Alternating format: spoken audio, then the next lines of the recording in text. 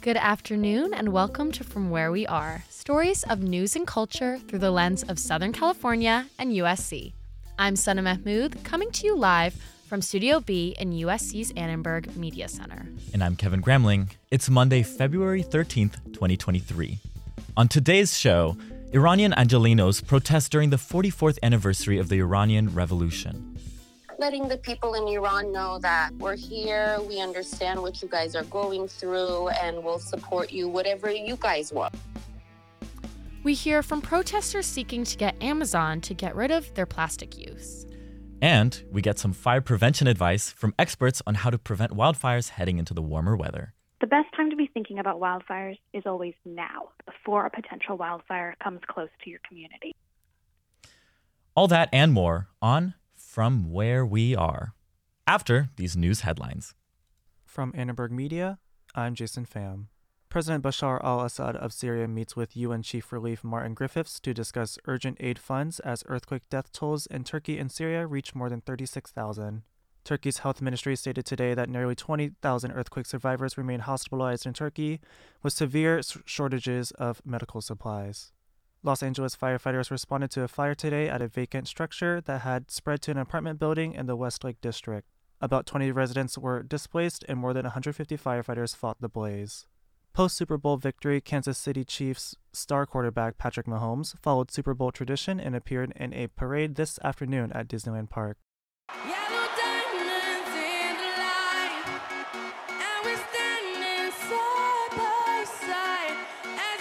Rihanna stole the halftime show with her long-awaited performance and fiery red outfit that left Twitter fans questioning if she was pregnant, which was later confirmed.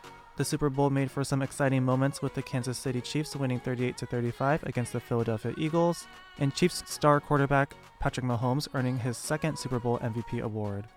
Baseball season at USC is in full motion. Their first game is scheduled for this Friday against Marist College. They will play at USC's Diddell Field, and all tickets will be priced at $5.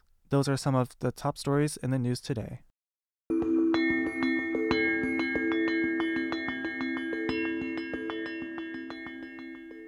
I'm Sana Mahmood. I am Kevin Gramling. Coming back to our story, on Saturday, thousands of people protested outside of City Hall on the 44th anniversary of the Iranian Revolution of 1979. Demonstrators stood in solidarity with the people of Iran and rallied against the human rights violations and mistreatment of women occurring in the country. Sarah Khan has the story.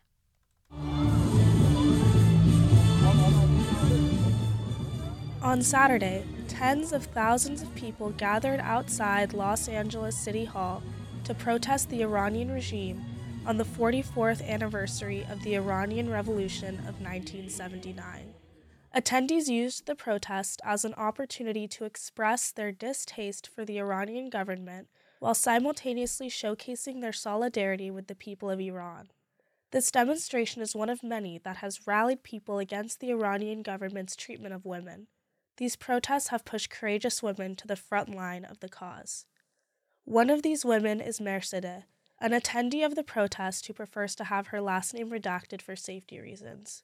She describes the value of going to the protest and showing support to the Iranian people all the way across the globe.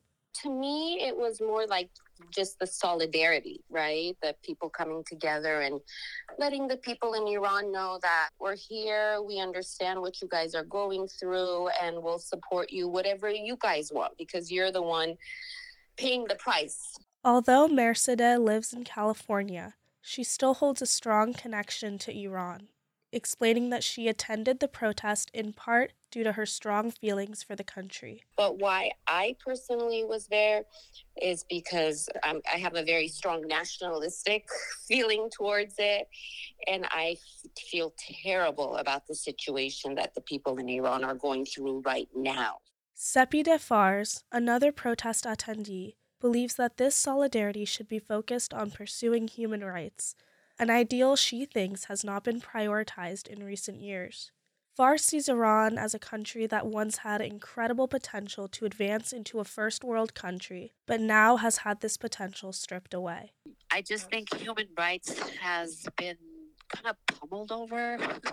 I mean, I see it over here. Obviously, it's over there. And that Iran is considered like a quote unquote third world country. But my goodness, it was so forward thinking. So many people were on their way to really get that country to become a first world country, and it was very capable of doing that, being that. It just didn't happen. So I think human rights is a huge thing, and true democracy. For Fars, the heart of the protest lies in coming together.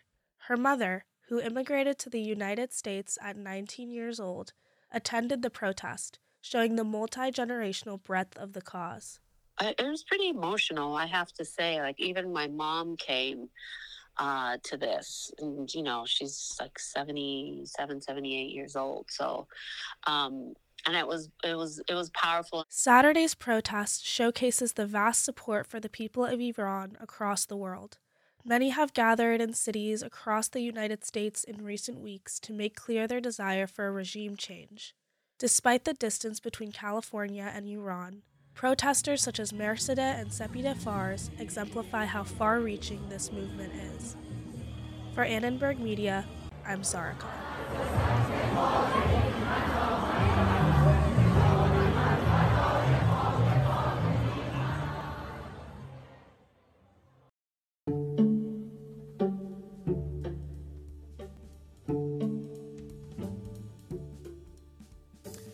Amazon, whose rate of plastic consumption is already high and only getting higher, is facing protests at their door and across the nation.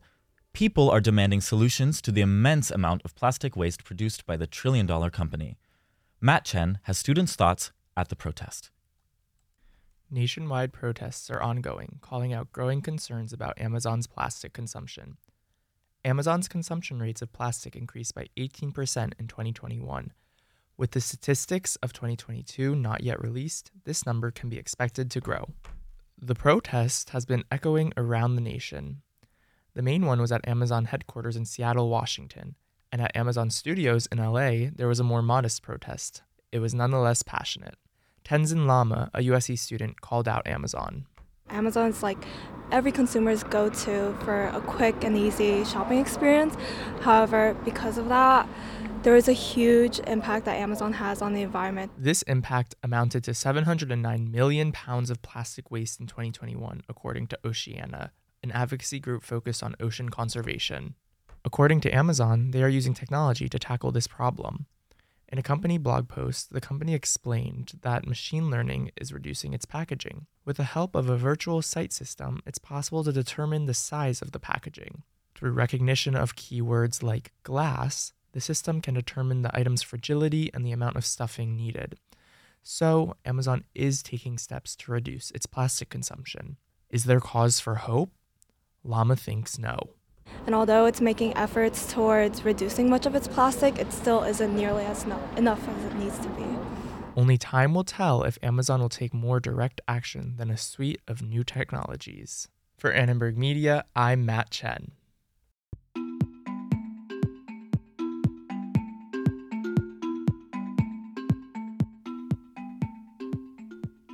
What is going on in our skies?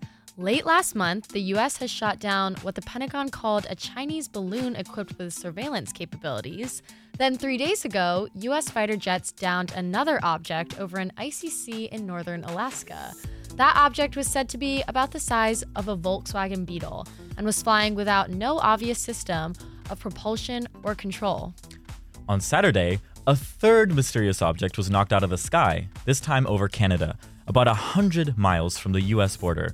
And again yesterday, a fourth flying object was destroyed over Lake Huron. So what is going on here? Is our security at risk? Some people are asking, are they from aliens? White House Press Secretary Karine Jean-Pierre even felt the need to address that. I know there have been questions and concerns about this, but there is no indication of aliens or extraterrestrial activity with these recent takedowns. Again, there is no indication of aliens or terrestrial activity with these recent takedowns. Wanted to make sure that the American people knew that, all of you knew that, and it was important for us to say that from here because we've been hearing a lot about it. I'm not. Would you tell us? So, what do you think is flying over our skies? I don't know, but I saw that the commander of the Air Force said they weren't ruling anything out. So I'm a little disappointed. I have to say, I was hoping they would leave it open, even just for fun.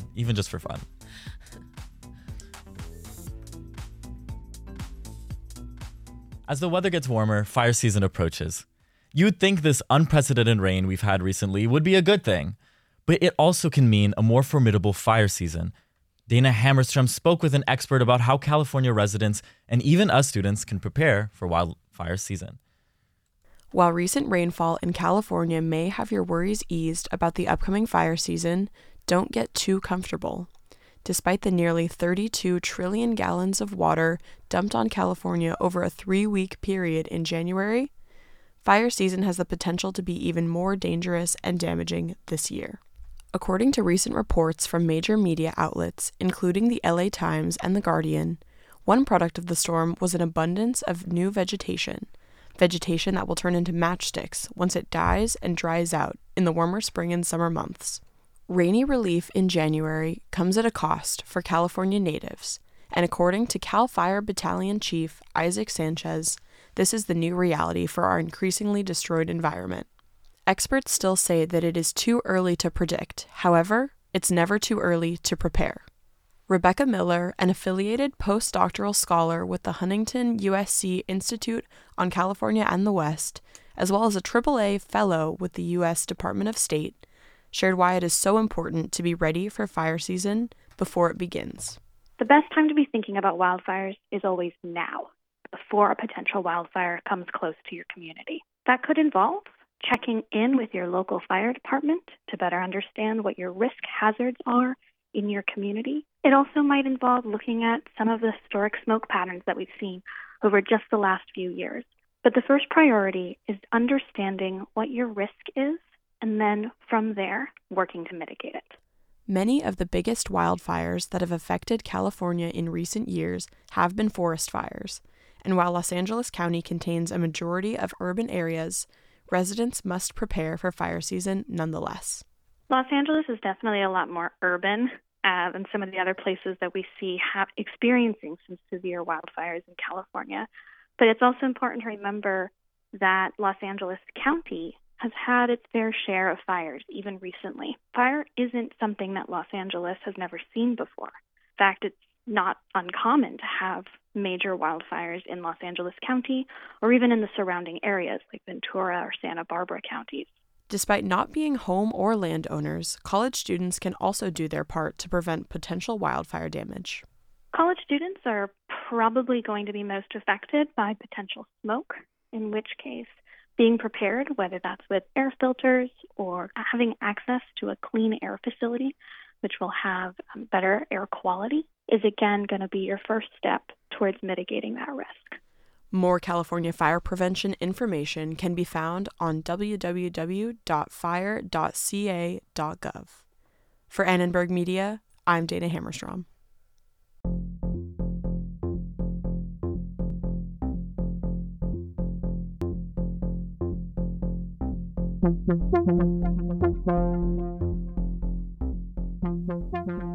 In today's segment of Full Disclosure, we will be talking to Anthony Slade, a USC editor, about his experiences making tough calls around sensitive subjects in the newsroom. So apparently we heard about a recent scenario in the Annenberg Media Center involving your experience reporting on a club, or you'll elaborate, but involving their desire to maybe read the story or like have more control over how you report it. So can you describe the scenario? Yeah, so it was probably a couple weeks ago, and it was someone who I'd worked with in the past, and they had been starting this new club on campus that was really cool. And so they reached out to me and said, hey, it would be really cool. I know you're an editor at Annenberg Media. Would you be able to cover this or, send one of your journalists to write about this? And I was like, you know what, that is a great idea. So I did some research, and the next day I came in with that pitch. And usually on Mondays when I come into work, we try to get the stories, like we pitch them in the morning. And we try to get them out by around 6 p.m. At the earliest. A lot of times it's a little bit later, but we try our best. And so, yeah, I pitched the story about the club right in the morning. And we had our journalists, right on it. They were sending emails. They were doing research. They got so much information on this club, and it was, panning out to be a really cool story. But then, the people, a couple of leaders in the club, including the person who reached out to me, they were very reluctant to, do any interviews, which was very surprising because we were just trying to, do a nice profile on the club, give some information, when did they meet, what did they do? So, yeah, they were reluctant to meet with us. And then eventually it got to the point where, they were sending us email answers, which, is one thing. But then they said that they didn't want the story to be published unless they were able to read the entire story, which is, a big no-no as far as journalism goes, at least for the platforms that I've worked for. And so, yeah, that was definitely something that I wasn't expecting. So what ended up being your decision once they, said that we're not going to let you, or we don't want you to publish it unless we get to read it? What did you guys decide to do? Yeah, so we let them know immediately, sorry, that's not really how this goes. Yeah. And I totally understand why they would want to, because, it's their baby. It's something they've been working on. They're very passionate about it. So it makes sense that they'd want to read the full thing, but that's just not how it goes. So we told them we're not able to do that. And they were still reluctant on doing interviews and stuff. So I felt bad, but I had to let them know, if you're not able to do interviews, if you're not going to be basically compliant with the rules that we have at Annenberg, then we're not going to be able to tell the story, at least today. So we tabled it to another day. Okay. And I think to this very day, there hasn't been a piece done on that club yet. It's a shame. Well, I guess in retrospect, are you happy do you think that was the right decision that you guys made? I think it's kind of the only decision that we could have made, because, I'm an editor, which is awesome. And, I feel like the big man on campus, but there's people above me who make the rules for me. So I can't, even though I have worked with these people before, and I think that, the club is great. I think the president of the club is, really cool. And if they were able to do an interview, I know it would have panned out to a really cool story. Yeah. But, if they can't follow the rules, then, unless it's incredibly breaking or something that needs to be reported on, we don't have to report on it. Exactly. Okay. Yeah, and there's been other times too that we've kind of had to kind of shift gears. And there was this recent story that was kind of about a gas leak that happened on campus, and we were getting so much conflicting information, and we weren't able to kind of confirm things. So we just had to publish, we were told this from this source, we were told this from this source, and that was it. So why is it so important that the source doesn't read the story? I think it definitely depends based on what the story's about. For one thing, for this story, it's probably not the most important thing that they don't read it. We just try to keep those standards for every story that we do. But, for stories that are about a lot more controversial topics, when things have to do with people's personal information, when things have to do with people's reputations and stuff like that, it's really dangerous to send out those stories before they're published, because, the people that are kind of affected by that are going to be affected by it before they even know it's published. Yeah, okay. Well, thank you so much for coming in. Anthony Slade, an editor for USC's Annenberg Media Center. That's all the time we have today for you, but thank you so much for coming in. Yeah, no problem. I was in the area. Yeah, exactly.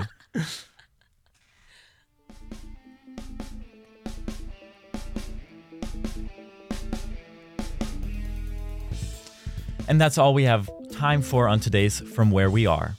Valeria Diaz and Clémence Feignot produced today's show. We had help from Nina Muthdath, Jack Smith, Lexi Klein, Shaude Farhami, Natalie Lozanzo. Our board operator is Fernando Cienfuegos. Our live stream manager is Rebecca Zhao. And Derek Renfro composed our theme music. We're also streaming live on YouTube at Annenberg Radio News. Subscribe to From Where We Are on Apple Podcasts and Spotify. Finally, don't forget to follow us on Instagram at Annenberg Radio. I'm Kevin Gramling. And I'm Sana Mahmood. From all of us at Annenberg Radio, wherever you are, we hope you'll join us again for From Where We Are. So, a little birdie told me you're from Philadelphia. I am. And the little birdie was you, but I'm so sorry. Thank you. I'm very much grieving right now. Yesterday was rough. As someone who knows nothing about football, I can sympathize. I can't empathize. Thank you. Okay. I appreciate it. Tomorrow's Valentine's Day. Do you have any plans? Right. No, sadly.